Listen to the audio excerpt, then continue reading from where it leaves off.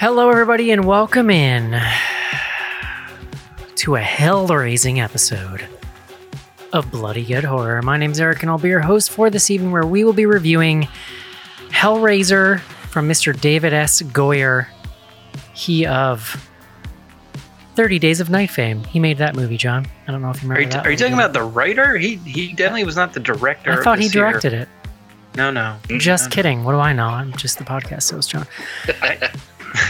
This is a. I don't even know if he wrote it, actually. Oh, it's a story by. There you go. Got it. David Bruckner. Oh, Bruckner, fine. Same first name. It's basically the same person.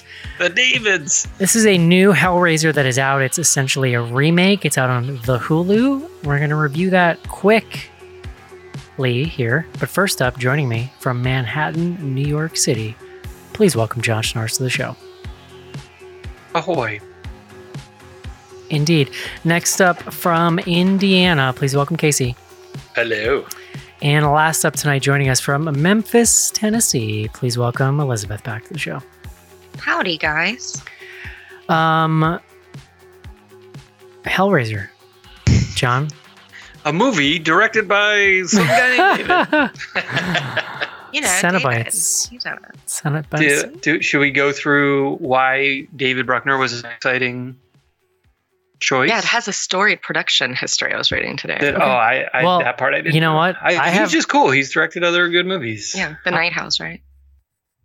Correct. I have no segue here, so let's get right into it and review. Okay. Hellraiser. This is it, Jennifer. Your big break in TV. From the prime time. Main feature. John, tell me about David Bruckner. David Bruckner, as Elizabeth mentioned, most recently director of The Night House, which Great movie. we loved. Great film. Previous to that, directed The Ritual. Remember that one, Eric? Can you remember what happened in The Ritual? The Ritual is the dudes whose friend died and they go out to the forest and there's like a deer monster thing. Ding, Yeah. ding, ding, ding. That's right. Not a big fan.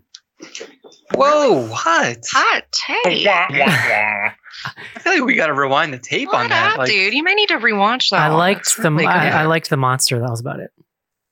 It's cool. Yeah, that's a good one. Yeah, I'm gonna trust right here that you remember enough of that movie to tell me if you I just like told it you or what it was about. You may have to rewatch it. He's also listed as director on Southbound. Do you guys remember Southbound? I don't know if he did all of it The or anthology. just. Yeah, I think he just did one of the. Yeah, he did one of the segments on that. Yeah. That sounds like a thing Yeah. I've heard of before. It was decent. That was We back when. reviewed it on this year podcast. Did we? You Yeah, did. I that liked was like late 2000s when they started bringing back the anthologies, so like right around the 2010s. I think it was that. Well, he I don't also. know. I think he did one of the VHSs too. He did one of the first VHS.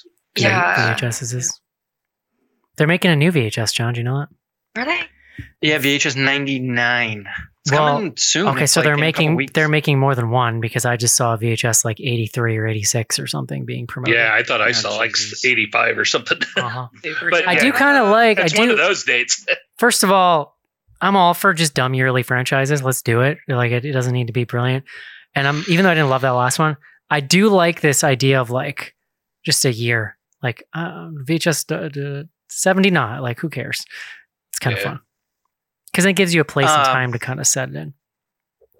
Yeah, it's a nice. Yeah. It's a cool assignment for the. I didn't see the last one. You guys did it without me on the show. not great. I didn't miss a lot. It's got No, one. I mean- It's got one really, really solid segment that it opens with, and then The it's like Ratman one, and that's about it. And then it's all I did downhill see that from one. there. I saw Yeah. the Ratma, Hail Ratma. Ratma, yeah. I think I only watched that one. I like Like, I Ratman think I better. stopped it. Ratman. Ratman. John. Yeah. I hope the word of the day isn't Ratman, or this is gonna be real embarrassing. Please bring us the word of the day.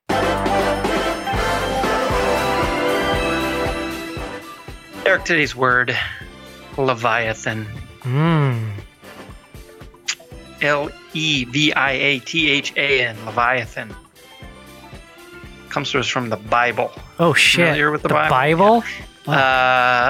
In biblical use, a sea monster identified in different passages with the whale and the crocodile.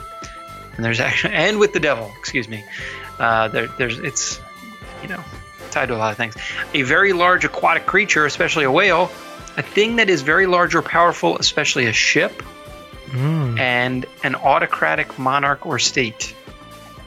Nice. Those are in order of sort of like least metaphorical to most metaphorical, I guess. As a child, John, I learned the word Leviathan from a Magic card, from a Magic the Gathering card. Oh yeah, that was like the strongest blue card. Yeah, it was like a big old whale, big old scary looking whale. Well, 10-10 action, yes. if I remember. Yeah. All right. How have we never had this conversation before, John? Oh God, get me excited. My son is now trying to get into Magic. I'm not super pumped about it. Well, it's When I crazy. hear Leviathan, I always think of the Thomas Hobbes. All right, nerd. No, because I think I did really bad on that like paper or something. Yeah. It's just in my head to like. Magic- I think that's forget that. Magic That's cards the are state crazy now because it's just now. turned into like you might say a Leviathan of like a business, and so they just release new sets quarterly on a schedule basically, and it's like here you go, here's 4,000 new cards to buy. It's hard to keep up. It really I'm is. still processing Leviathan, so Royal Assassin, that was another good one. Hey John, why don't you tell me what Hellraiser's about? should I start naming Magic cards from 1991? Clone, that was my favorite. Clone, that was a good one. Hellraiser. I mean, I don't know how much time we want to spend on the series Hellraiser. We don't have to spend originally. any. Just tell me what this movie's about. So the movie, I should have pulled this up because I need the people's names. Riley is our main character Mhm. in this latest reboot, relaunch of the Hellraiser series. Riley is a recovering addict. I mean, I guess alcohol, but like some pills too. There's some pill stuff going on. She is living with her brother and like two other roommates. She is involved with a guy that she met in a 12-step program, which the brother frowns upon. Real cool guy. Cool guy. Excuse me? He's a real cool guy. Trevor, I think. Is that Trevor? Or is Trevor the brother? I don't know, John. I think Trevor's the brother. In any event. You tell me what I watched. In any event, so she's got the boyfriend. He sucks her into a plot. I guess was like a delivery person / he worked in a warehouse, and then the warehouse was getting shut down. There was one container left in the warehouse, and he's like, hey, we can go in there because that thing's been there forever. Let's just go like steal whatever's in there. But I don't know what it is. They go in, they open the container, they find one safe inside this huge container. Inside the safe is a box, and inside the box is the Hellraiser cube, which we just discussed pre-show is called the Lament configuration. Well, no. cube. See, in the original series, I'll push my glass up. They just Yeah, no, refer please. to it. Sure, They just what? refer to it as a lament configuration. That's what they call it. In this movie, the lament configuration is one of the stages of the solved. There's like 5 or 6 stages of solving See, it. It's a cube. Let's call it the puzzle box. How's that? Yeah, it's the puzzle box. That's what I always like when I was talking about Hellraiser, which I do. Yeah, they call it. I would accept that shorthand. For Yeah, it. puzzle box is what I would have called. So they find the puzzle box. Ooh, I have one. I should have brought it. Of course you do. She takes the puzzle box and starts playing with it. Now, at this point, we have seen through flashback, or maybe it's the opening scene of the film. There is a gentleman named Roland Voigt, and Roland has a sort of like business collaborator. Her name's Serena. We see them using the puzzle box. There's even like I don't know if we get a Cenobite reveal in that sequence, but we see that Roland has created this whole like elaborate mansion with like cool architecture to basically just service his fascination with the Hellraiser box. So that's like kind of happening in the background. Now we see the box again. She gets sort of sucked into it. So the setup here, and this was, I think, different from, and maybe this is, I don't know, there's like 18 Hellraiser movies. I've only seen the first 2. So what of this is new versus like comes in from earlier films?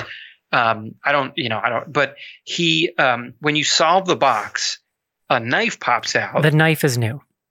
Yes. Okay. I like the knife. There But have there been was a some. There scene have where been. there was like blood no, there have in been the some. cube in the past. There have been some things with blood and sacrifices and stuff, but the cube has never actively attacked you like it does in this movie. Okay.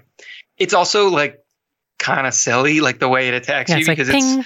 it's like a gag gift that you would give someone Yes. instead of like a snake popping out of the cube. It's like a knife stabs you in the hand. It's like those like shock pens, like whatever the like Yeah, thing that yeah. you it's like a. It's I mean the first time it happens, because it happens in that very first scene, it's pretty gruesome the way that it happens. And so what happens is when the box stabs you, your blood goes into the box and you're now like property of Cenobite world. You know what's fun? You're not even to the convoluted part yet. I know you just cut out the middleman and you just give the blood. directly You're to the like machine. it just in the setup still. Uh-huh. That's why I no, read mean, the synopsis 3 times before this. So, okay. All right. So let's try to wrap this up. She then basically at first accidentally, but then she realizes she needs to advance the cube to its like last configuration, because at that point you get a Congress with Ooh. evil God, whatever he's called, the Leviathan, and you get a wish. And so her wish at this point is to bring her brother back, whom she has accidentally condemned to Cenobite, torture. And so that's sort of the rest of the film is like she's trying to like figure out what's going on, but she like sort of has this plan that if she can just get to the end, she can get her brother back. Many more things are revealed. That's where like the middle of the movie, I would say Yeah. at this point. So for reference, in that original film, literally all that happens is, I mean, there's A horny there's woman. listen, there's family plot. No, that's there's horny that's in the woman in first part one, one, but like there's family stuff, but that's just for that movie. But like mythos wise, Christy solves the box. The Cenobites come out and they go to kill her. But then when basically they end up giving her an offer, which is that her uncle Frank, who had previously solved the box and then found a way to escape hell because Julia resurrected him, they want him back. So they're like, if you bring us Frank, then we'll spare you. And that's basically the whole plot of the movie. It's just her trying to trick her uncle Frank to going back to hell, basically. Who at this point, stuff about like who the at this pleasures point- of flesh or something. who at this right? point Like, has murdered her father and is wearing his skin. Yeah, well, so that's why, because he's one of these like pleasure seeker. Like he does it because he wants to find out what the pleasures are. yeah. So there you go. Casey, Yes. what do you think of Hellraiser 2022?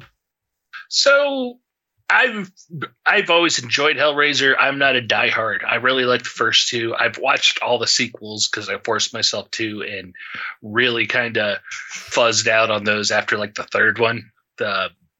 So my grasp of the lore and stuff like that isn't necessarily the greatest. But going into this movie, I had some high hopes just because I know the last couple recent remakes I was not at all. And I didn't enjoy it at all, so I was excited to see this. I liked some of the directions that they were showing us ahead of time. I liked the idea of going with a female Pinhead, all that good stuff. So I was a little excited. And by the time I got through this, at the end, I was fairly happy. I was pretty well entertained, and I liked this. And it was kind of what I was hoping for a Hellraiser movie. It felt like a Hellraiser movie. Hell was raised. Yes. It's true. It's true. Well, it felt more like the Hellraiser movies than like a lot of the sequels do. That was like a key point. It felt like it meshed in well with the original 2 movies, which is, let's be honest, that's usually if you talk to somebody that's into Hellraiser, that's the 2 that they like. Like you said, Schnars, those are the 2 you've seen.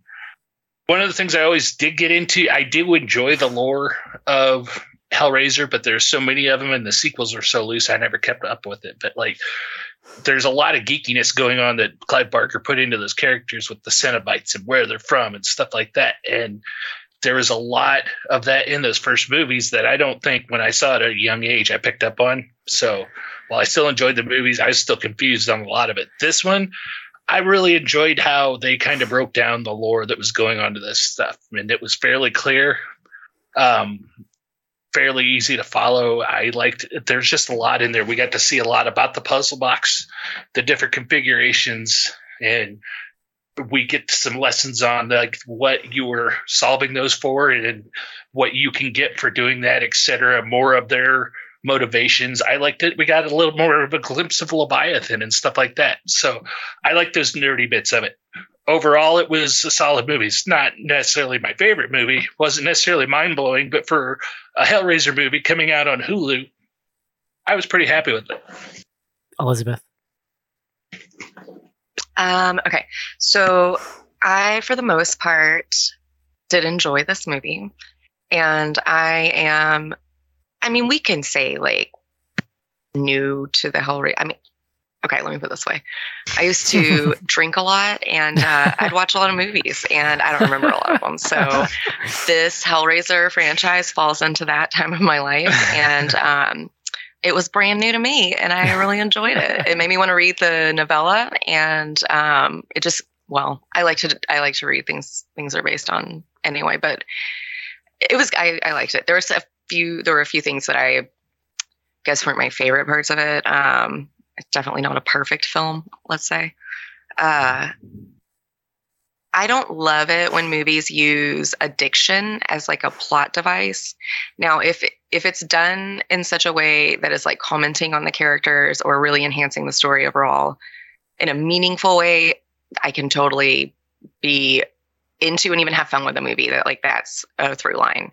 A really good example of that actually is Bodies. No spoiler, but it deals with addiction in a different way, and that feels way more organic to me. This feels really shoehorned in to make it more gritty and like to make her a specific type of underdog that always kind of leaves a bad taste in my mouth. But beyond that, I do like it felt a little like Candyman to me in that it's very polished, but supposed to feel like that dirty, kind of gritty feel. That does not bother me or feel inauthentic. I like that sort of like glam gore that the Hellraiser series does. Glam gore. I guess. I like that. But yeah, it wasn't enough to lose me. The few things that I did find wrong with it. So I sent an email and I still, it's kind of growing on me the more time that passes from last night when I watched it. But I would definitely watch another entry in this. John. Yeah, I think we did Hellraiser on the show, or I have watched it maybe not. I had seen it when I was younger and then watched it again more recently. And one of the things that surprised me is it's pretty small budget. Like it's original, almost like it's like an indie film, like the original. And so, and that the second one, whether or not the budget is actually bigger, there's a lot more effects. They're like going into hell. Yeah. It's more ambitious visually. If anything, the thing to say about this movie is it's like the Hellraiser that you would get if they put a lot of time and energy into it. Feels like a studio art version direction. of it. Yeah. But and sort of to Elizabeth's point, I don't say that as a negative. Like, it works. David Bruckner is like super interesting person to have given this franchise to. He clearly had a vision for what he wanted it to look and feel like. I don't have Elizabeth, your point on the main character and her addiction. Like, it's a good point. Like, it didn't bother me, but you're right. It's like a screenwriting shortcut more than anything else. Well, it's like in a Nicholas Sparks movie, someone having cancer, or like it's just a way to get to this place where like I don't feel like it's always earned. Well, it lets you like shortcut certain things about the character where you're like, she's a broken woman and just wants to like do right by her brother whom she's put through so much, including sending him to Cenobite land. So yeah, ultimately I had a good time with this. If I have complaints, and I certainly do, my first is that it's too long. It's like maybe right at 2 hours or a little over 2 hours. 2 hours, it felt like 3 hours at times. Uh-huh. Some of that is like there's just so much plot. There's just an astronomical. I mean, you were joking when I was doing synopsis or whatever we call that, but it's a lot. Like there's a lot going on. There's a lot of like one of the things that work so much for the original film and even some of the subsequent film, or at least the second one, is there Clive Barker hints at a universe and this like sort of deep well of evil / sensation or whatever the hell it is. And here they're like, let us describe the universe to you and show you many of the things visually. And like, it's all cool. Like the art direction, I think really works. I love the house that Roland builds and like has this insane cage around it. I mean, like they did not spare expenses on doing some of this stuff. But it's definitely, there's a version of this that's like 30 minutes shorter and probably a lot tighter. Just in editing, I don't think you need to change much. It just needs an axe taken to it. Yeah. No, I think that's probably fair. So yeah, like I enjoyed this. I would watch a sequel that this team did. I would prefer one that was like, they kind of tightened it up a little, but I don't know. I'm very Get it together, curious. David Goyer. We can come back to this later, but I'm very curious. Was there like a neckbeard contingent on the internet who was upset about the female? I'm sure. I didn't hear a lot of There it. was. But I think there was at the initial announcement, but that's been a while. Okay. Because with the Ghostbusters, like people still don't let that go. So Yeah. I didn't know, but it was fun. She was good. She's listed as the priest. Yeah, in that's the credits. that's what the character's name is in the novella, which I've actually read. Here on this, on this show, John. I read so little that I love to lord it over everyone when I have read something. I have read the novella that this movie is based on. Y'all, that means he read like 48 pages or something. I did it. I actually read it on a flight to like one of our meetup, like a Horror Hound weekend or something like that. Has so few pages given rise to so many. I mean, really. Yeah, so it's super interesting. The novella's like the plot of the first two films is definitely more closely adapted from it, but it's changed dramatically. There's actually way more sex stuff in the book. Like it's a lot more about the line between pleasure and pain in like a sexual way. Like it's very clearly like a book about like a horror S&M story, basically. But that is the first movie. Like when the things that are, but it's probably been 10 years. It's more explicit in the book. Let's put it that way. Yeah. Real quick, Eric, before you get started, since you're our lore nerd here, going off of what John and Elizabeth were both talking about with the addiction angle, I have a vague memory that there is a mention early on in the films or in that novella where people with addiction they mentioned how they were kind of a target for them because they were already past a certain point. Interesting. Yeah, I don't remember that. See, here's the thing, because this is what I've always taken away from these films. And would be different. I feel like if that was like a larger story. Here's the interesting thing, though, they didn't point that out here. But here's what I've always taken away from the book and the movies, which is that they're not typical slasher villains in the sense that they prey on people. At least like traditionally, it's more like they're specifically called by a person. And like, sure, maybe especially in the later movies. So like 1 and 2 really hews more closely to this, where 1 and 2 really is about Frank. And then in the second one, there's this doctor who has a like mute patient who's really good with puzzles solve the puzzle because he wants the pleasure and the pain, whatever. When they show up, they see Christy, and at that point, they're basically like, "Look, bitch, we've now seen you twice. Like, you're on our list." Like, that's basically what happens. But there is an air, there is an air about them, which is they don't give a fuck about you. Like, they do not. They are above the like affairs of man. It's just that if they show up and you're there, you're now going to get some. You're going to get some shit from them, and it's like because they just enjoy doing it. And there's, to me, been always something extra scary about their ambivalence towards humans.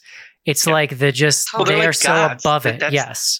Yeah. It's like that sounds very much like Greek gods too. And I love those first two movies. I think they're like easy, like top 20 all-time horror films.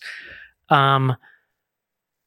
are so incredibly unique. They're so scary. They're so visually unique and stunning. I think that an interesting thing about them is you don't hear a lot of people talk about them being their favorite films the way you do about like a Halloween. And honestly, my theory on that is that you can get comfy with a slasher over time. Like a good slasher you've seen like 50 times is like a warm bath to slip into. It doesn't matter how many times you've seen Hellraiser. There is nothing comfortable about watching either of those movies, the first two movies. They're nightmares to sit. Like, you are so uncomfortable. It is some of the most horrifying body horror shit you will ever see. You never feel safe. You never feel comfortable. So like, I just don't think they become nostalgia watches for people the way that some of these other movies do. And it's maybe affected like the way people talk about them a little bit. But it's like, I just think they're undeniable as films. I've only seen 3 and 4 after that. 3, they were trying to turn it into like a bigger budget thing, and it really kind of falls in its face. 4 is where they go to space, but there is also a bunch of flashbacks to Victorian times and the person who created the box, which is very interesting. So like, there's some interesting stuff going on in part 4. But again, they really start turning them more into slasher villains, which kind of gets away from it. And I haven't seen the other ones. I'm not even going to pontificate on those, but there's like 10. There's a bunch. Yeah. So at that point, what they started doing was, I mean, they talked about this. They were actively taking other scripts and being like, could we put Cenobites in this? And so they became like one-off stories of like, here's a solid story where somebody just happens to summon a Cenobite and now there's Cenobites here. So anyway, for what that's worth, but I'm like 50-50 on this movie. I think that it is, man, it's so surreal watching this story and these characters get resurrected in this modern vehicle, because they just feel so 80s and sort of like, for me, I guess maybe because I just haven't seen a new one in a long time. It was very kind of strange. I think they nail the Cenobite designs. It's interesting that they totally did away with the leather like fetish stuff, and it's basically just like they're all wearing like flayed flesh costumes, basically. Yeah, with different piercings and stuff. They're all great. The actors are great. I think Jamie Clayton is fantastic as Pinhead. I love her look. It's a really pretty movie. It looks really great, although it's really, the orange and teal scourge in this movie is aggressive. Like it's the most orange and teal movie I think I've seen this year, which is pretty obnoxious. But I love the set design. I think that they bring a lot of it into the light in an interesting way, especially in the finale. And that mansion is so well lit. You might even argue like maybe a little too well lit, but it's just gorgeous. The design in that mansion, the little details, like the puzzle. I really don't like the thing with the fucking knife coming out of the box. It's really corny. Yeah. It comes out of one side, one little spot. So it's really easy to not get cut. Like, well, she avoids it at 70% like, chance you don't get cut by that thing based on where it's coming out, and their whole plan is fucking foiled. Like, they are relying on you accidentally cutting yourself on it, basically. So that's really silly, and I don't know why the thing had to have a thing. And maybe that was from the novella. I don't really know. It just seemed like a silly... Come on, it's only 48 pages. You don't remember. It seemed like a silly detail. But other than that, I really enjoyed the design of the box, and I enjoyed... They show you a lot more detail of the transformations, which I thought was really cool. I think, man, there's the one Cenobite has like emphysema or something and is making like the worst breathing sound known to man. It's, I mean, I think that there's, and this is really to the movie's credit, there are a lot of moments where the Cenobites are genuinely horrifying. Like, and I found them scary, and I found it suspenseful and like kind of horrifying in that way that I think they're intended to be, which is this like Lovecraftian, unknowable terror kind of thing. Unfortunately, I think, I mean, I'm probably the most negative on the plot in the sense that I think it's a mess. Like, I think this movie reeks to me like it fell victim to audience screenings. Like, people come out of this movie and be like, what? I don't understand the stages of the box. And so like some fucking screenwriter had to go in and write like 50 pages of dialogue they had to go reshoot. Like at some... Well, they literally, at one point she finds a notebook, and the notebook just, it's all there. It's basically like a textbook. It is basically like that meme of Charlie Day from Always Sunny with his fucking board. But it makes way more sense. Like, she looks at it, she's like, oh yeah, 6 stages. But it doesn't end there though. Like this movie should be 90 minutes. Here's my question. They did go into the most insane amount of granular explanation about what happens and why. So why the fuck? Why did I have to look it up 3 times? Because it's like it doesn't make sense. Too much information. It's that thing narcissists do where they give you too much information to process, and then you're just like, I don't remember any of it, and they're like, you're a fucking idiot. So I know it's become a meme at this point that I want all movies to be 90 minutes. Don't let my ability to run any joke into the ground distract from the fact that this movie is 30 minutes too fucking long. Like, there's so much Scooby-Doo bullshit in this movie that is boring and a little for the plot, a little bit of Scooby-Doo bullshit makes sense because our main characters are discovering this for us and like filtering it for us so that we understand what's happening. I get that. There's 30 minutes too much of it. It's crazy how much of it. And at some point in the beginning of the third act, you're like, holy hell, will something just happen? Like, can something happen, please? Then the Cenobites really show up and get in your face. And like, Pinhead was the only one that I could really understand what she was saying. The other ones, the audio is very weird. And I turned the subtitles on Hulu and they were 15 seconds ahead. So they weren't even helping me. So I had to turn them off. So I missed a lot of what the other Cenobites said. I did not catch. It sounded creepy. I couldn't tell you what the hell they said. Yeah, I think it was just like vaguely threatening. But yeah, it was just threats. But what Pinhead is doing at some point when we're in the mansion at the end is like laying out what she needs to do. And this is how I described it over email. It's like Pinhead is thirsty in a way that I don't really think matches with my idea of what this character is, which is like Doug Bradley showed up, said one fucking thing and went away. And if you didn't get it, your ass was done. Like the chains were coming, you're dead. She like explains it. Then she comes back and explains it again. She keeps popping up in front of her face and being like, okay, but if you do step 4, then I'm going to do step 5. But if you don't do step 3, then you better fucking hope I don't get to step 6. What I was picturing in my head. It's like the parent that keeps being like, I'm going to turn this around now. I will go back home. It's like me, right? It's like me. It's like me when I'm like uselessly yelling at my kids, I'm going to do something they know I'm not going to do.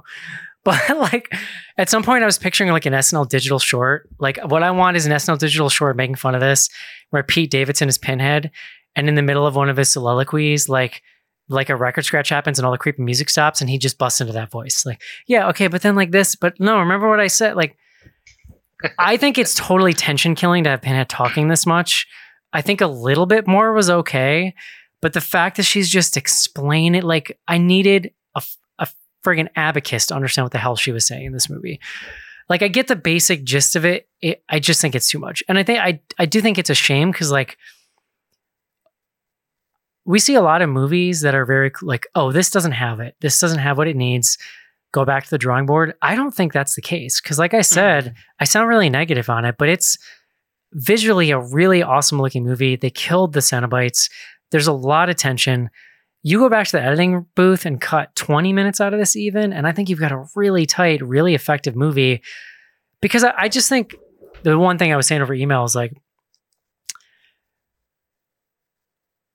part of, I think, what makes the Cenobites scary in the first 2 movies is leaving a lot of what they exactly are doing up to imagination. And I do agree, though, that like that is obtuse in an 80s way that maybe doesn't fly now or could be improved upon. I just think if they were at a 4, they could have cranked it up to a 7 of exposition. And instead, they went to like a 12. Well, I would argue they were at like a 2 originally. And I think you're probably right that there's like a studio exec or somebody at some level creatively was like, guys, if we're relaunching this series, we really, we got to introduce the whole lore. Like we got to get it all in here. Well, like to Elizabeth's point, they maybe you said it, John, they literally show us a book with it all written out and she just goes over it. Like that's all I needed. I didn't need the Cenobites to keep repeating it for me like a teacher who thinks I'm not paying attention. Even when Roland, so this is like, we're going to go into spoiler territory. Even when Roland comes back, he has several exposition sequences where it's like, dude, we get it. Like you're in pain. They're torturing you. Yeah, like you don't need to tell me what's happening. You've already shown it to me. Also, like they show you and then they tell you. If we talk about you have a train engine shoved through your chest. We know you're in pain. Also, though, if we talk about the gifts, it's hilarious. Like So the Cenobites. So when you solve all 6 phases of the box, you get an audience. Configurations. You get an audience with Leviathan. Now that imagery is taken straight from Hellraiser 2. That like the diamond shaped Yeah. thing. So in Hellraiser 2, we see that diamond floating above hell. Like there's a Mhm. great matte painting actually in Hellraiser 2 that was like a maze. Yeah, yeah. And then but it's not as explicitly drawn. Like I guess maybe the Dr. Channard character like talks to it kind of. I don't know. But like this is much more explicit. Like that is your final boss you're trying to get to in this movie. But there's 6 gifts and one of them literally is like love. Like that sounds fine. Why wouldn't you pick that one? Why wouldn't you pick that one over like train in the chest or whatever? That was, he I will picked say, Sensation. right. Yeah, that was sounds what he picked. shady as shit. Who would pick that? Right. That could Sensation. mean anything. But he's Sensation. a stand-in for the Uncle Frank or whatever the hell. Yeah, You know, Sensation- Shady Frank, who that was his thing too. Like sensation could literally be a colonoscopy. Like that could be anything. Like that could be No, like, well, I think that's the point. Is like right. this was a guy who's like, I've experienced all of the Well, yeah. sensations Yeah. of. It's this just funny life. because some of them sounded way more sinister than the other ones. Yeah, no. And I feel, I don't know. Like again, like 6 gifts, really? What if it's just you get to God and you get to ask God for what you want? And then it's always a genie in the bottle type situation where they give you Yeah. a monkey paw where It's you always get the monkey something paw. you're not expecting. That's all That's it needs exactly to be. what this is. I don't need a flow chart of 6 different gifts and configurations and fucking. And it's You got to get 2 needlessly- people. You only have 1 now, but you can also kill Needlessly Cenobites. Like what? You're selling me, or I should say, anti-selling me. Yeah, You're thanks. swinging me on this. A little So- bit. Let me give you my thing that I kind of like. It was like the thing you had to not think about for me. Yeah. Because even the exposition I was sort of okay with until now. The Cenobites, as we discussed, are like demigods, or they're at some level operating, with supernatural capabilities. In this movie, we are to believe there's like a cage that this dude created They're that like- can keep them out. Okay, fine. Maybe it's like a magic cage.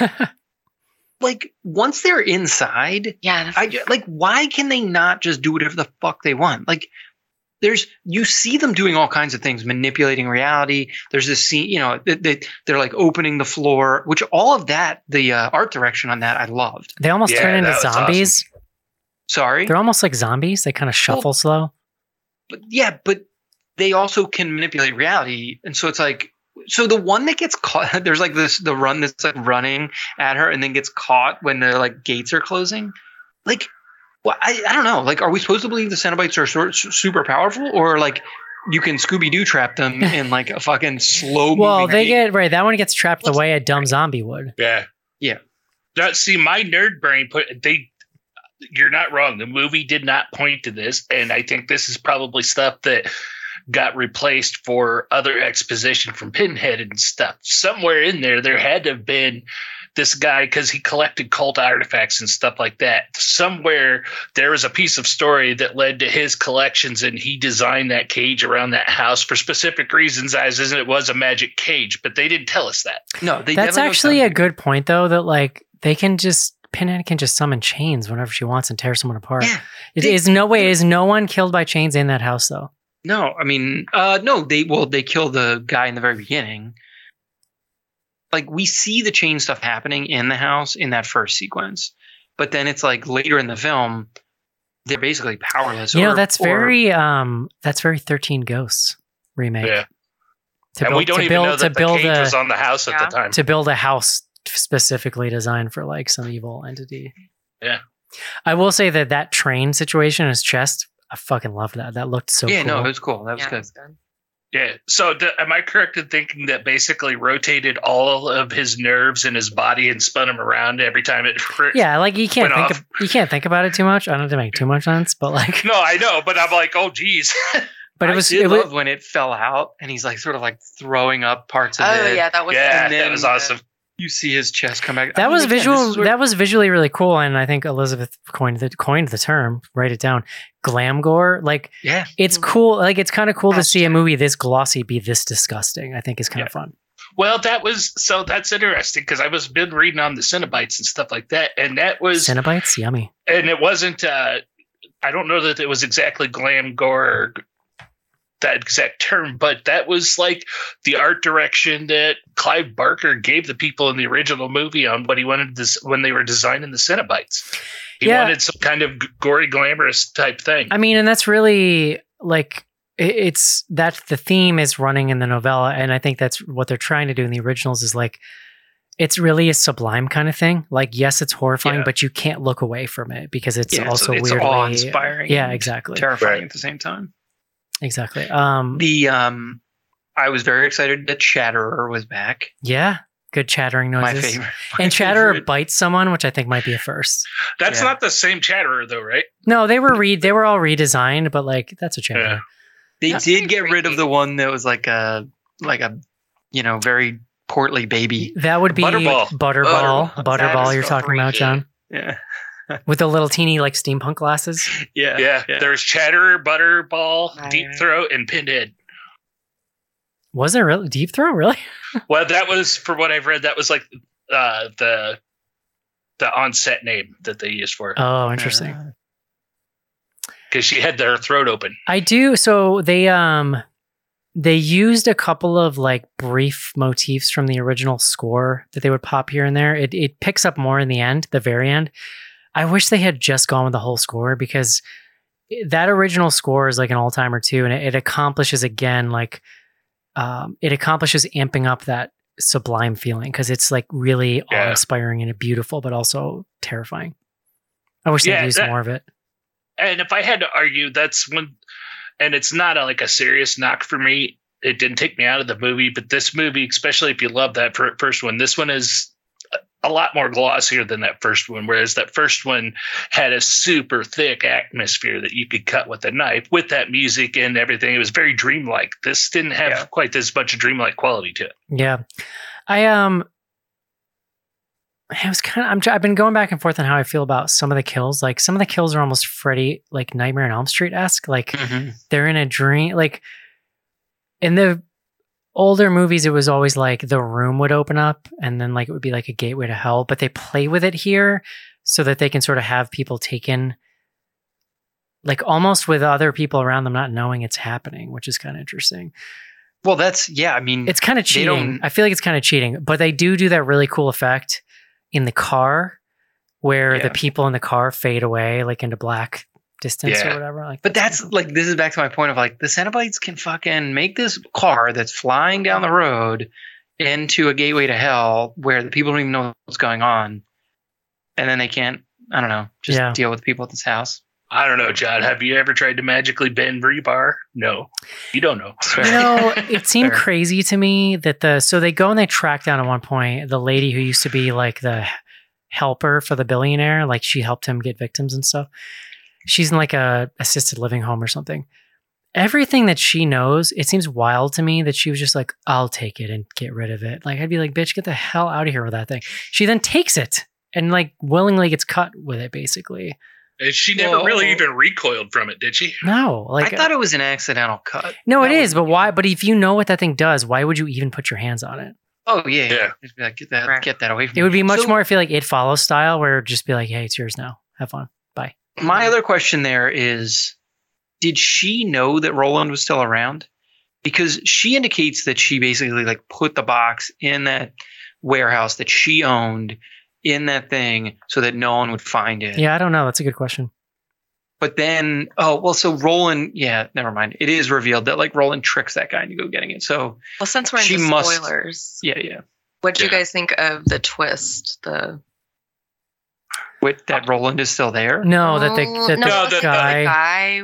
I guess it's not that huge. It's a pretty good twist. 8,000 things happen in that movie. It actually surprised me that he was like in on it. Basically, he was like recruiting, bringing. I was good with it. Yeah. It was unexpected. It's like it surprised me. The movie is like I don't know how to say this. The movie's like mean to her as a character. Like she's already going through so much, and that's almost just like the ultimate like fuck you to that character. That just like you've been tricked the whole fucking time, dummy. But then she takes agency by like sacrifice. Sure. So this was the other thing. Now I'm just like finding the things that I didn't like. I have that effect on people. The rules. So they spend all this time explaining the rules to you. Then there's two things that happened where I was like, what the fuck? Like, how does it? At one point, she stabs a Cenobite with the box, and that Counts. the Yeah. Cenobite gets sent. That's didn't one of my love that. that's one of my beefs. Yeah. So, okay, so there's that. Then there's this sequence at the end where she's allowed to like sacrifice one for another. It's like, why? Like, Well, that's the problem with giving us so many rules. Then if you even a little If you bit contradict break one, yourself, like yeah, I'm paying attention. I wasn't before, but now. Right, because like, in the original that's movie, too- you're just like, sure, this makes sense based on the information you I've get been rid of given. that like red button thing where you just get to be like magic. Yeah. or Yeah. whatever. Right, Like, right. When you give us that many, When you tell us that there's this much logic to it. well, and they like they I think it is the Pinhead one stabs the main character Riley like fourth. So if you're like doing the math, you're like, you know, we need to get to 6 victims. She's like the 4th victim, and then they're like, you need to give us 2 more, or we're taking At that you. point- It's like, Right. why? No, Like, why well, did she get to be the That one was the shit where dies? I'm getting a countdown from Pinhead of how many people you've killed. I'm like, bitch, this is not. No, see, doing what you one of think the it is. earlier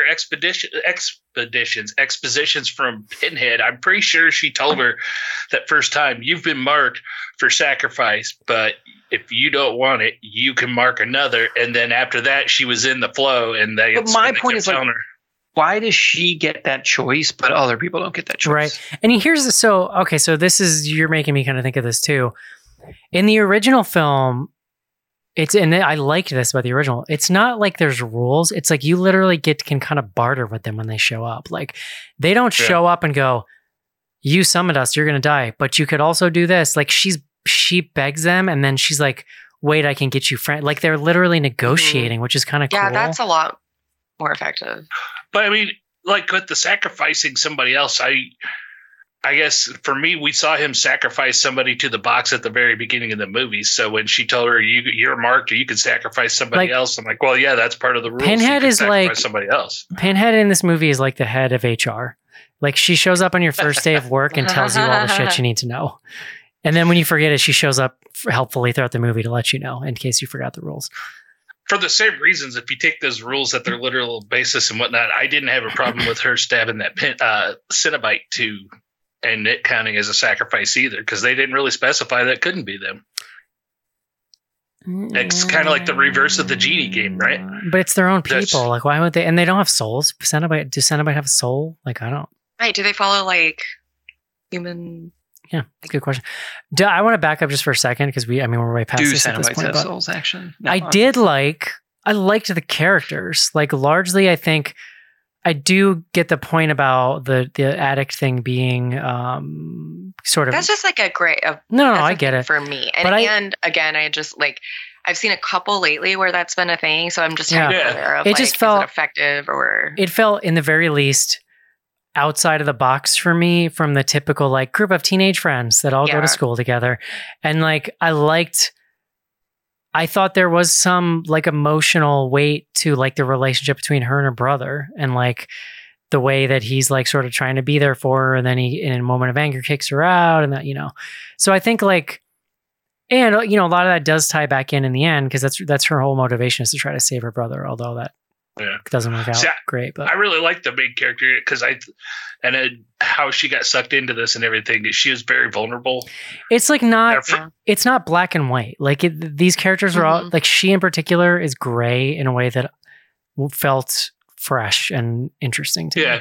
me. Mhm. But she's very vulnerable, and not to say that she's weak when she's vulnerable, but I just took it as her vulnerability and what she was going through made her more susceptible and easier target for them. So it was easy for her to wind up in that situation. Right, but like she's not. But that's key though. She's not targeted by them. She's targeted by the guy.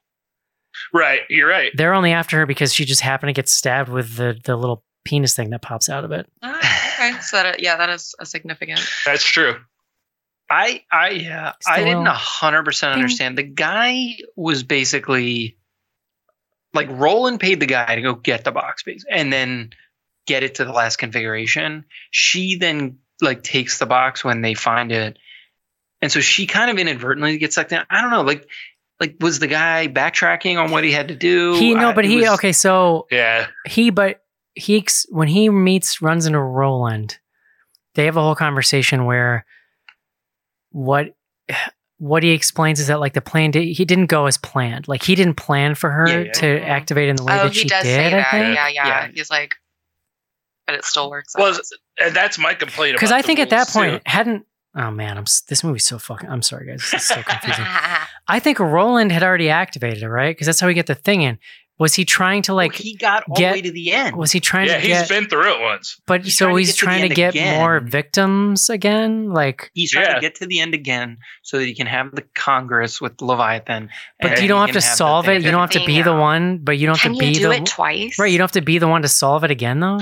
That's what I was getting ready to say. Is that's my complaint with the rules, because throughout this movie, we're watching this main girl has done all the work to solve all those configurations. Then Roland shows up at the end and takes it, and hey, I'm going to do the sixth one, and he's almost there. It's like, Right, it well, doesn't seem like And this that. is where like Yeah. my kind of beef lies, which is like, if you strip it down to the bones, I love the plot of this movie. If you take away all the fucking rules and exposition, like I love the idea of this like billionaire who's done this. Like I think they Mhm. set him up really well. They show this like fucking orgy party he's having. I love Yeah, I the like thing, the thing in the chest. Like all of that makes a ton of sense to me. Like it's just all the details around it that sort of fogged my brain at some point while I was watching it. And again, like, okay, I found this movie to be kind of scary. Honest, like I just want to keep saying that because I know I just go down a rabbit hole being negative, but like it's very tense, honestly, and like honestly, and would be even more so if they had just cut some of the exposition stuff out, because you'd have less of a chance to catch your breath. I feel like. yeah, I agree with you too. That I mean, it's very tense, and then you also have that tension based around characters and like the strife between the brother and sister, and what she's going through, and how much pain it's brought the brother and his fiance and everything. Yeah. I think that added to that tension. I did like that. I did too. Go ahead.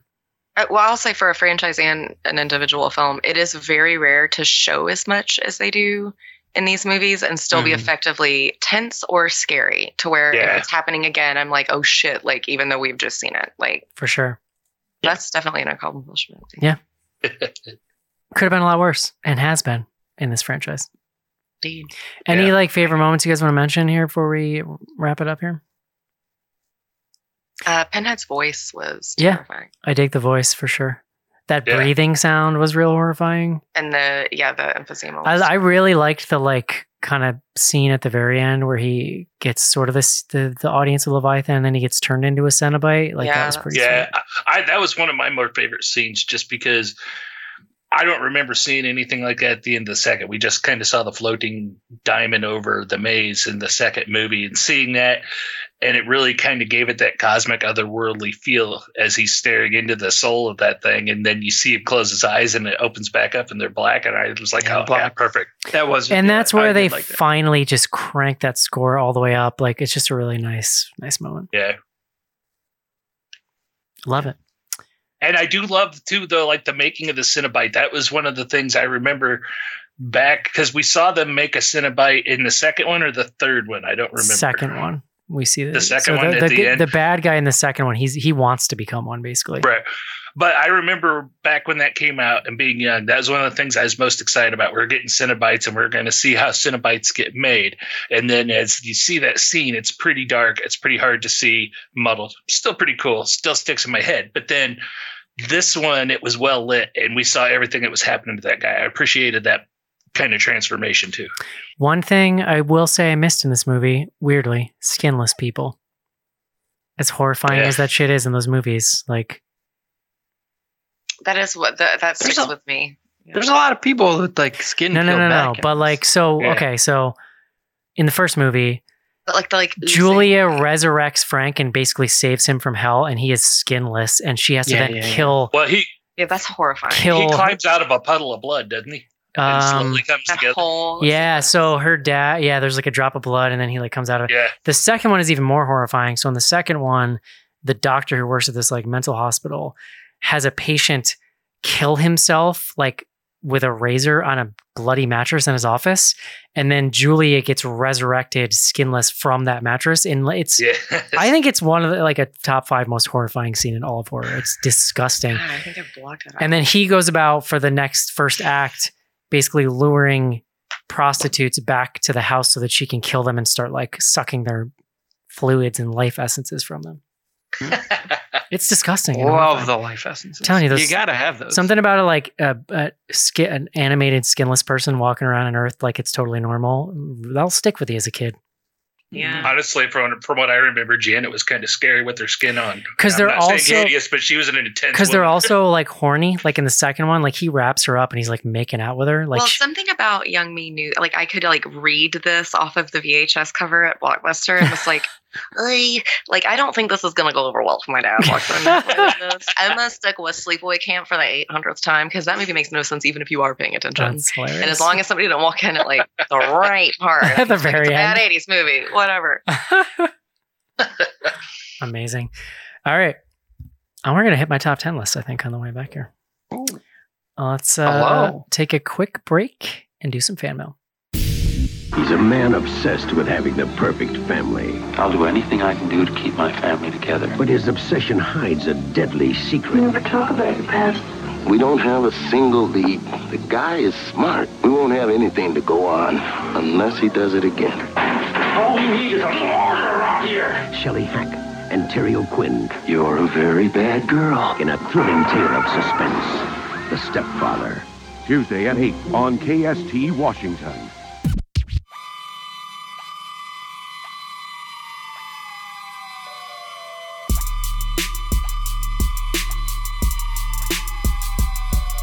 Hi, this is Doug Bradley Pinhead from the Hellraiser movies, welcoming you to Bloody Good Horror.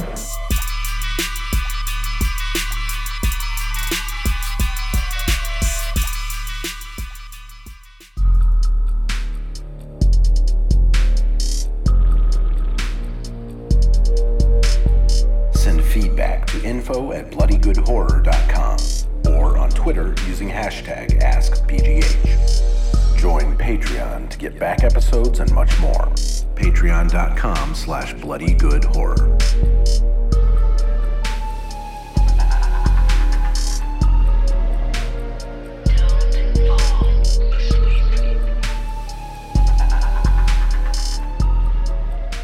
John, Eric. it's been brought to my attention by a text message that I did not ask you guys if you recommend the movie.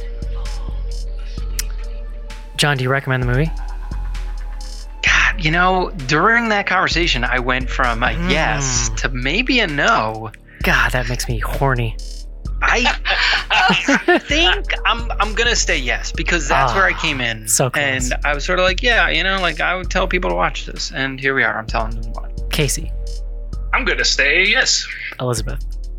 The right, yeah. I mean, if you would like a scary, intense movie to watch for the season, yes. Yeah, I agree. It's Halloween season. Throw it on. If you had said no, John, I would have said no with you. I just want you to know that. I'm looking at my top 10 list. You were gonna say no, but And then put you it go on your top 10 phone. list. No, I don't think I am. Cause so like the only thing that I would bump at this point, number 10 is Watcher. Mhm. I just watched that. And if I'm like holding those two movies up, like Watcher is like real suspenseful and has a killer ending, just like an amazing ending. This movie is so trafficking in my just love for Hellraiser that like if you take that away, do I really think it's a better movie than Watcher? Is that why things go on your list? And I don't think Is it what is. you enjoy? Well, for now, I'm gonna leave Hellraiser in my like bumped list. I have my bumped list. So my bumped list is Hellraiser, Glorious, Texas Chainsaw Massacre, whatever that was, Monstrous, The Cursed, Scream, and Torn Hearts. A real mixed bag there. Yeah, and we got Halloween. Like you never know how they might surprise me. Those Halloween jamokes and maybe. I mean, maybe. Like, So there you go. The thing that anything's surprised possible. me was that movie Barbarian. Yeah. Hey-o! Did you guys want to talk briefly about Barbarian before we get into housekeeping stuff? So I mean, love it so much. Yeah. Spoiler.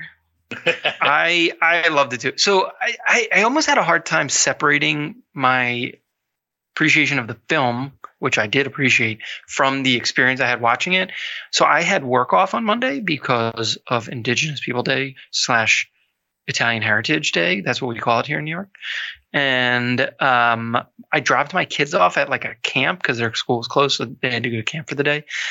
So I had the day just to do whatever the fuck I wanted. And what I wanted to fucking do was go see Barbarian at the theater, which I did by myself. I did it in the middle of the day by myself too. Yeah, it was amazing.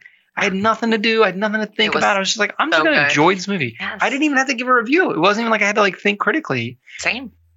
I had no idea what it was about. Like I knew the setup. Okay, I was going to ask you, like I went in so cold. I had only seen the poster. And when I saw the poster, I was like, I haven't heard anything about this. But that poster looks freaky. I'm not going to like get like even thinking that has gotten me to run like let down. The buzz was all like, I knew that there was a lot of buzz. But then I heard the buzz. Yeah. And I also knew that it had something to do with like an Airbnb where like someone showed up. I didn't know that until my roommates pulled up. It was great. It was awesome. So did you know, I knew that Justin Long was in it because I had seen on Ticket Time, when I went to look at what time the ticket was playing, it like had his name on it. Man, I had no idea. And it's just random. It's just randomly like, there he is. Wow. No, I wish that would have been amazing. What's he been doing? Like practicing singing that song. Justin Long. I think he does a lot of like, I love him too. I feel like he does some producing. I feel like he's like getting stuff made. Like, sure. Okay, I am so much more excited in the moment that we get to talk about this movie than I am about the movie we watched tonight. As much as I did like. John, did you listen to the episode? No. So the interesting thing that you guys loved it. The interesting thing that came out, and Casey found this article, was that this guy had this idea for this movie and could not get it made. He even took it to A24, and they're like, "This is too weird for us, bro." No, so two things: nobody liked the hard turns, like nobody liked the reset. What was the other thing, Casey? Like there was another very specific reason. Oh, nobody liked that you were spending this much time with Justin Long, who's like this really bad person. He's a rape. Like so. Yeah. There's lots of rapists in this movie. Like it's a super rapey movie. So anyway, he I can't remember who ended up finally help. Oh, like 20th Century Fox, who was owned by Disney, I think, right? Like, wasn't that the deal? Well, it is. It's now owned by Disney. But, it's called 20th Century. And then he ended up making, like, basically cutting the budget down so he could get it so cheap that somebody would like give him the money, and it ended up being a huge success. Yeah. They did. It's done really well at the box office. So, I have like, it is a strange movie structurally. What I would say is, be careful with spoilers because somebody might be listening to this and like they're not here. I want they're to not give, here. Like 10 seconds to clear so I can say this thing. My client, whose hair I was cutting, said 24 hours after I saw this movie, and I straight up would have throat punched him if he had ruined this movie for me. Okay, go away, turn it down. Let's give a spoiler warning of you should 5. We're gonna count to 5 and then come back and like hit plus 30 on your thing. Okay. Yeah. 5, 4, 3, 2, 1. I had a 16-year-old client when I didn't even bring the movie up. We just talk about horror movies, sit down in my chair and go, so did you see Barbarian, that baby incest movie? Well, all right. So that was my he took everything about the movie that was like, you didn't know was going to happen or was a thing, and was just like, oh yeah, that movie. And I was like, yeah, I'm glad I have, because I would be hella mad at you right now if I had not. It's sort of like a demented Don't Breathe. Yeah, a little. Yeah. We mentioned Don't Breathe because Don't Breathe is also sad. Has anybody heard the real life true crime, like crazy fucking story about the guy who kept the girls in his basement in Austria? But now we're nearing our 30 seconds where people we're at 30 seconds back now. Okay. I'm rewatching Kimmy Schmidt right now though, and that I believe Rachel did bring up at some point that it was like a true crime situation. Yeah, you should look up anyway. Yeah, John, it's my current number one horror film of the year. Number 3? Not number 1. Number 3. What's above it? Interesting. That's a great question. It might be my number 1. It might be my number 1 too, for real. My top 5 right now is Nope, X, Barbarian, Mad God, and Spine of Night. That's tough. Okay. I haven't done my list. You know, I like to wait.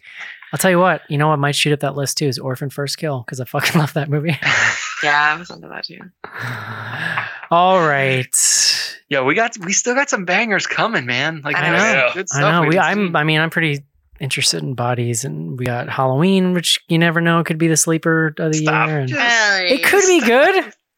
They were lulling us into on this issue. Eric decides to be an optimist. It could be good.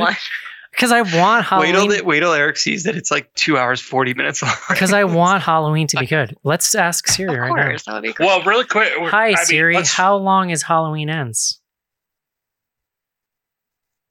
This is not a paid ad. She says it was 11 months ago. That's fucking hilarious. Oh boy! Just because with the way Eric's talking, when we get to this episode, I just want to remind everybody that I was the one after the middle Halloween movie that was hoping out that they still had a plan and we're coming to a good finale. I just want that stated for the record. So I was the one who wrote it off. I'm not feeling it's an great. Hour and 51 minutes. I'm not feeling great because it's an hour and 51 minutes, and as you know, John, I have a theory that there's never been a good movie that was an hour and 51 minutes. Yeah. You're either 2 hours plus or 90 minutes, and anything in between is fucking horseshit. Get your shit together. We'll see. Anyway, we got a bunch. What's up? Now I'm curious what everybody's looking forward to. I mean that from Bodies for sure.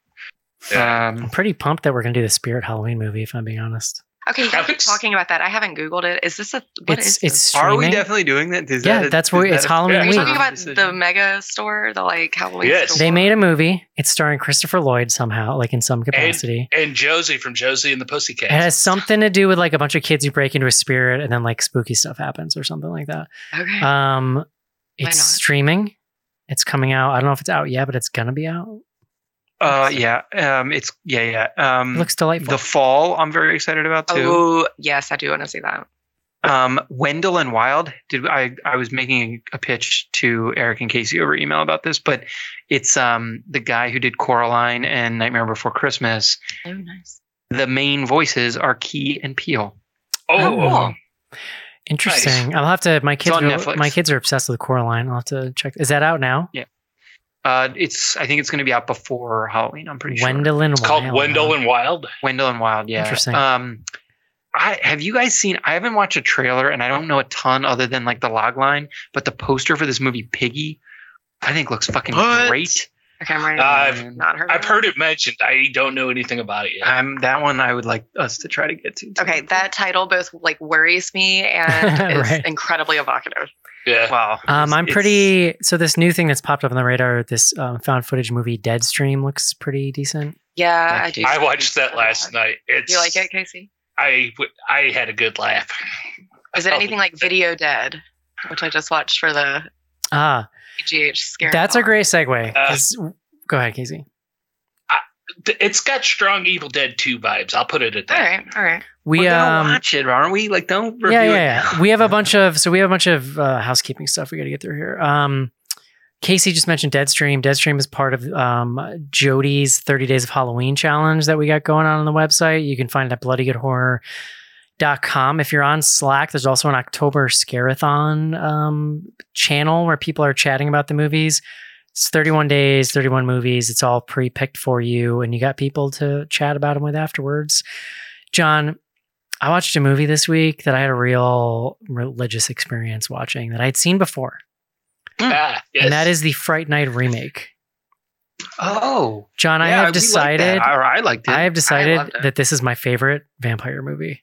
I was about to say, what did you say? If anyone knows Eric's preference, now it's Interview with a Vampire #1. Yes, Fright Night remake. and then Fright Night remake. It's my second favorite vampire movie. Colin Farrell. Anton Yelchin's in it. Yelchin, Yelchin. Colin Farrell, and then I always forget her name. It's actually got a really great Who's cast. the blonde? The blonde is somebody I know, but I can't. Her name's not coming to me. Dude, it's awesome. It's like one of the few 80s remakes that actually captures like the fun of the original while being modern. Colin Farrell is so good in that movie. Like, I hadn't seen it. Just in general. He's a good actor. I hadn't seen it since we watched it on the show. It is fantastic. Like, I'm obsessed. But it's fun because I saw in the October Scare-a-thon channel on Slack, I saw where Eric was exposing or going on about how that's now his favorite vampire movie. And I even said out there, I'm like, I'm going to have to watch it now just so I'm prepared for when we sit down to record Wednesday night. And it's not my favorite vampire movie, but he's not wrong. It's great. And I hadn't watched it since we had first watched it. And I forgot how great the cast was, especially now that we've had, we're 10 years away, 11 years away from it, and how much we've come to know all those actors even more since then. It's with funny, some of the like, side characters. Dude, Colin Farrell looks so young in that movie. First of all, Anton Yelchin alive when they made that movie, and Colin Farrell looks like so different. It's crazy. And it's got freaking Toni Collette. She's great in it. Yeah, that's who it is. Yeah. Toni Collette is like a thirsty MILF. I remember trying so hard to round up some friends to see that in the theater. But I get like 2 movies a year with my friends that'll go to the theater, and they're like, "It's a remake. It's not even going to be good." The last remake I'd taken them to was bullshit. I can't remember what it was. But I was like, "Fair enough." Didn't go see it. Then watched it by myself on like a Sunday afternoon and was like, "This is like banger." Like, I'm pissed I wasn't responsible for taking people to the theater to see this, because everyone would have loved it. Yeah, it's very good. So yeah, check out the 30 Days of Horror channel. It's probably called something else. October Scareathon, I think, is what it's called. Yeah, I think it is. Other Halloween stuff going on. We've been talking about this the last few weeks, but we're giving away gift codes to HalloweenCostumes.com, John. This is for patrons only. You got to be a part of the club, and we have pulled winners randomly from our Patreon pool, and here they are, John. Winner, let's go in reverses. So, winner of the $25 gift card, Frank from Ohio. I'm going to be messaging all these people after the show. Winner of the $50 gift code, Clementine.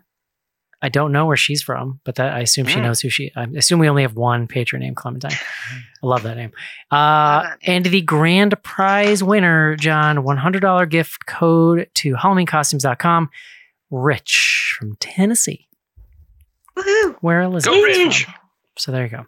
Go Tennessee. Thank you to all of our patrons who are supporting us. We love you. And if you want to get in on the action, check out patreon.com/bloodygoodhorror. You could get a streaming high definition video of this live stream show every week. You get access to all the back episodes, the Patreon feed, which actually has a new show coming, John. Yeah, so check that out. That'll be soon. I'll talk about it once it's like actually ready. I have to do some stuff for it. Yeah, patreon.com/bloodygoodhorror. We have no emails tonight. Caitlin from Kissimmee sleeping at the wheel here. Let's go. Casey, season. She's got other shit to do. Casey, what's on Twitter? All right, we've got a few tweets tonight. Ask BGH is our hashtag.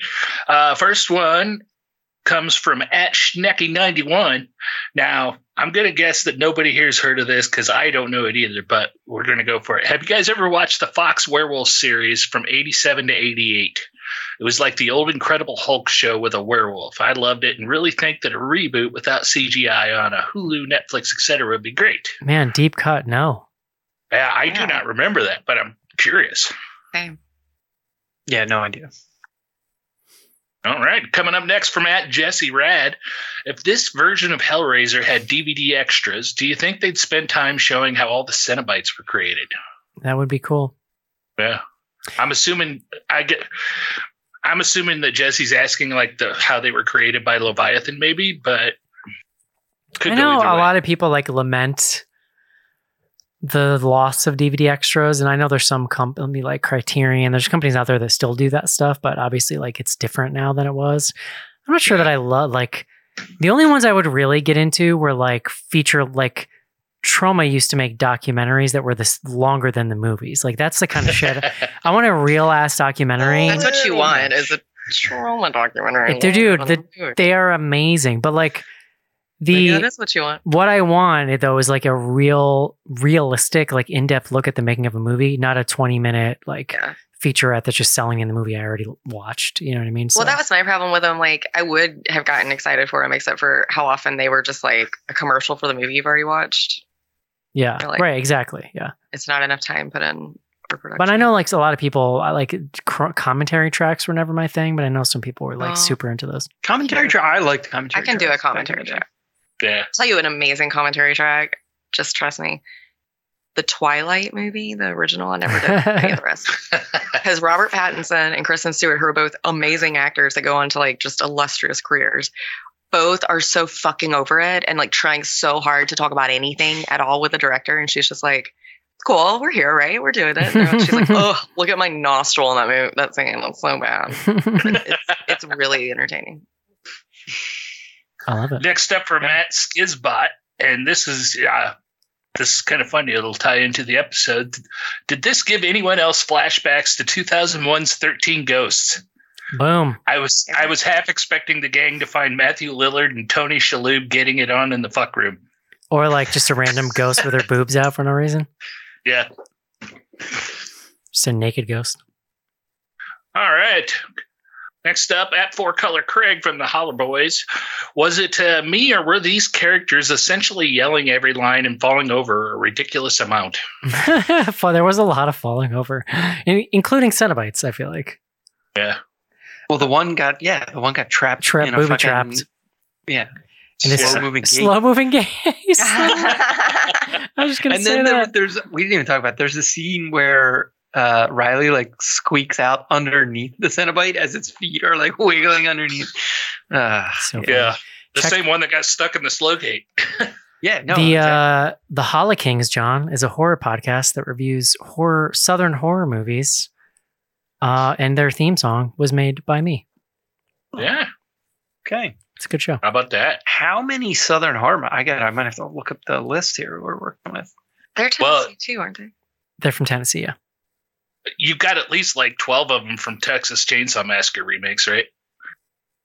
It's true. Yeah. I guess I'm curious what qualifies. Like, does it have to be like set physically John, in the you should film listen. itself, or you should listen to the show, John.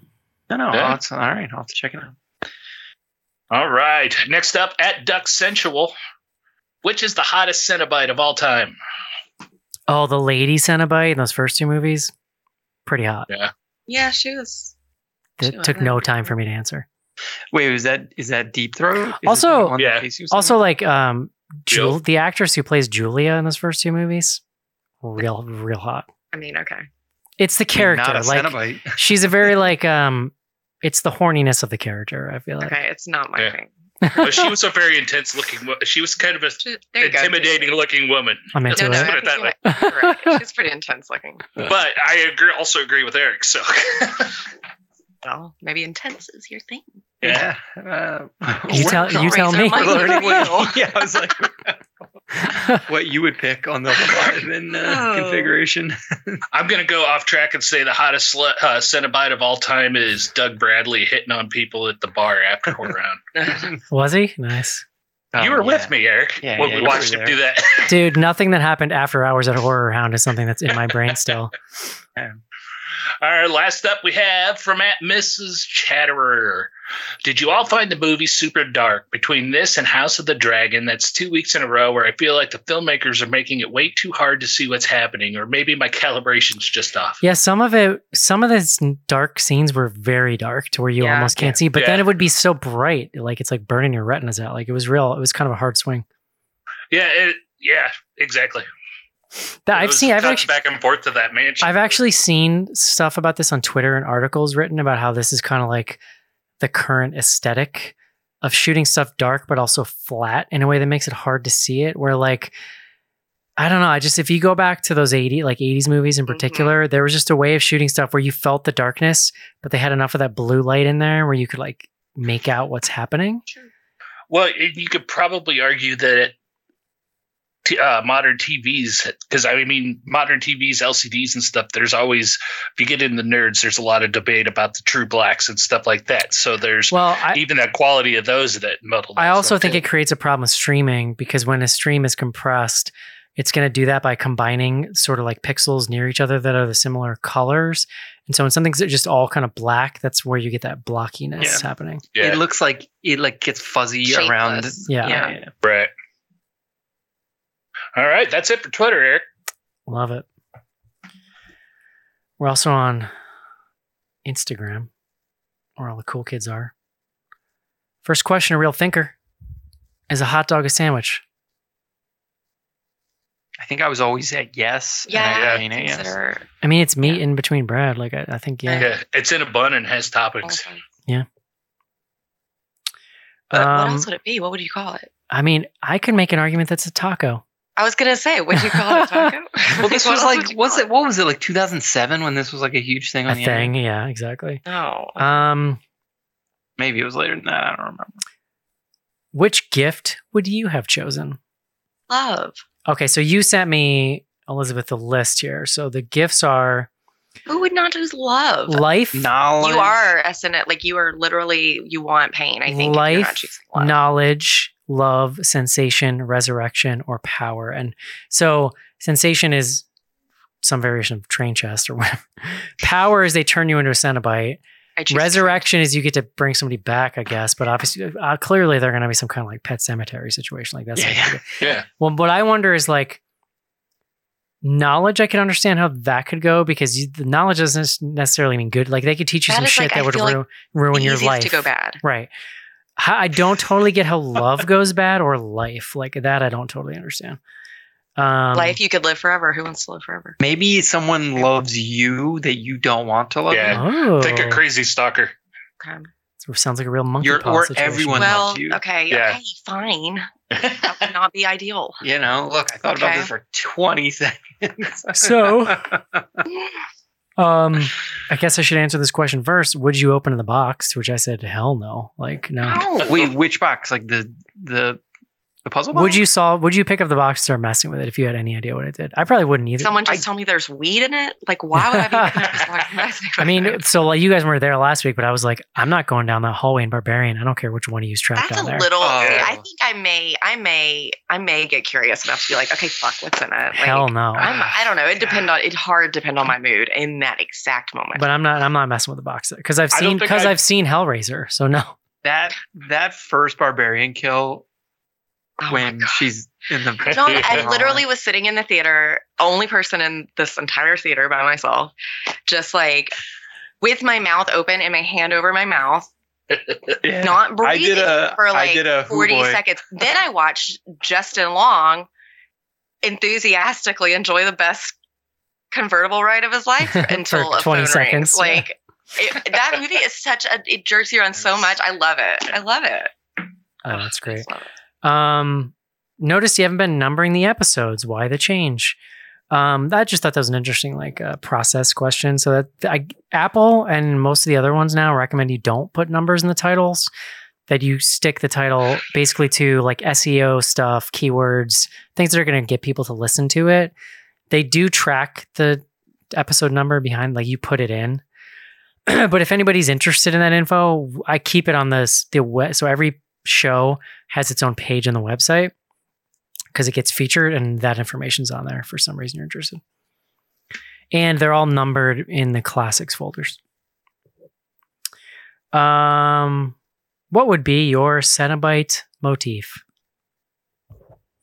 I said fiber. Do you really get to What pick? was that? What did you say? I'd be like a broccoli Cenobite or something. Fiber was your answer?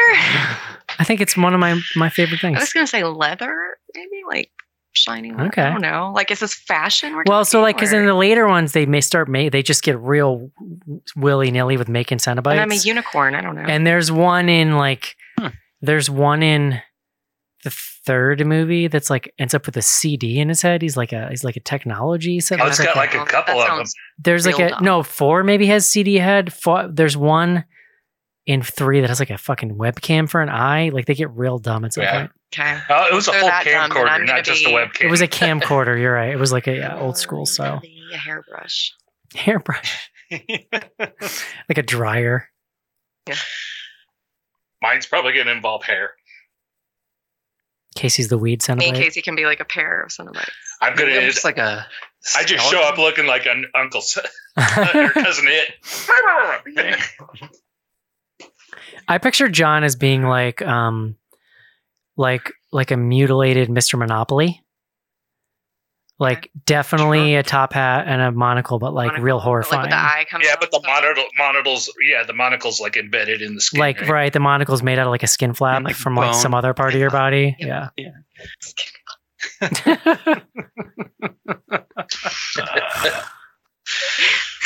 Sure. I actually put a fair amount of thought specifically into what yours would be. Schnarf. Yeah, really. You've been workshopping.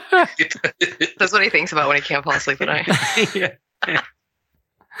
No, it's What more would like when I John wake Cenobite? up, I'm just like, I wonder what John would be if he was a Cenobite. Those are more my like peaceful thoughts. My anxiety thoughts are no fun. What kink do you want to see a horror movie about? I don't know. Like what? I mean, I feel like there's been a movie about everything at some point. Oh, that sounds like it was probably. What was that? Glorious, maybe. Yeah, that's true. A little bit. It could I was be. going to say Lunars for that. remember that? That's what I was going to say. And there's like a whole. What is that? So There a has to be lunar. a movie with that in A it. lunar is a person who gets off by balloons, like the sound of like the rubber of the balloons and, Squeaky balloons. and Oh. popping them and shit. There's a Oh, like whole balloon.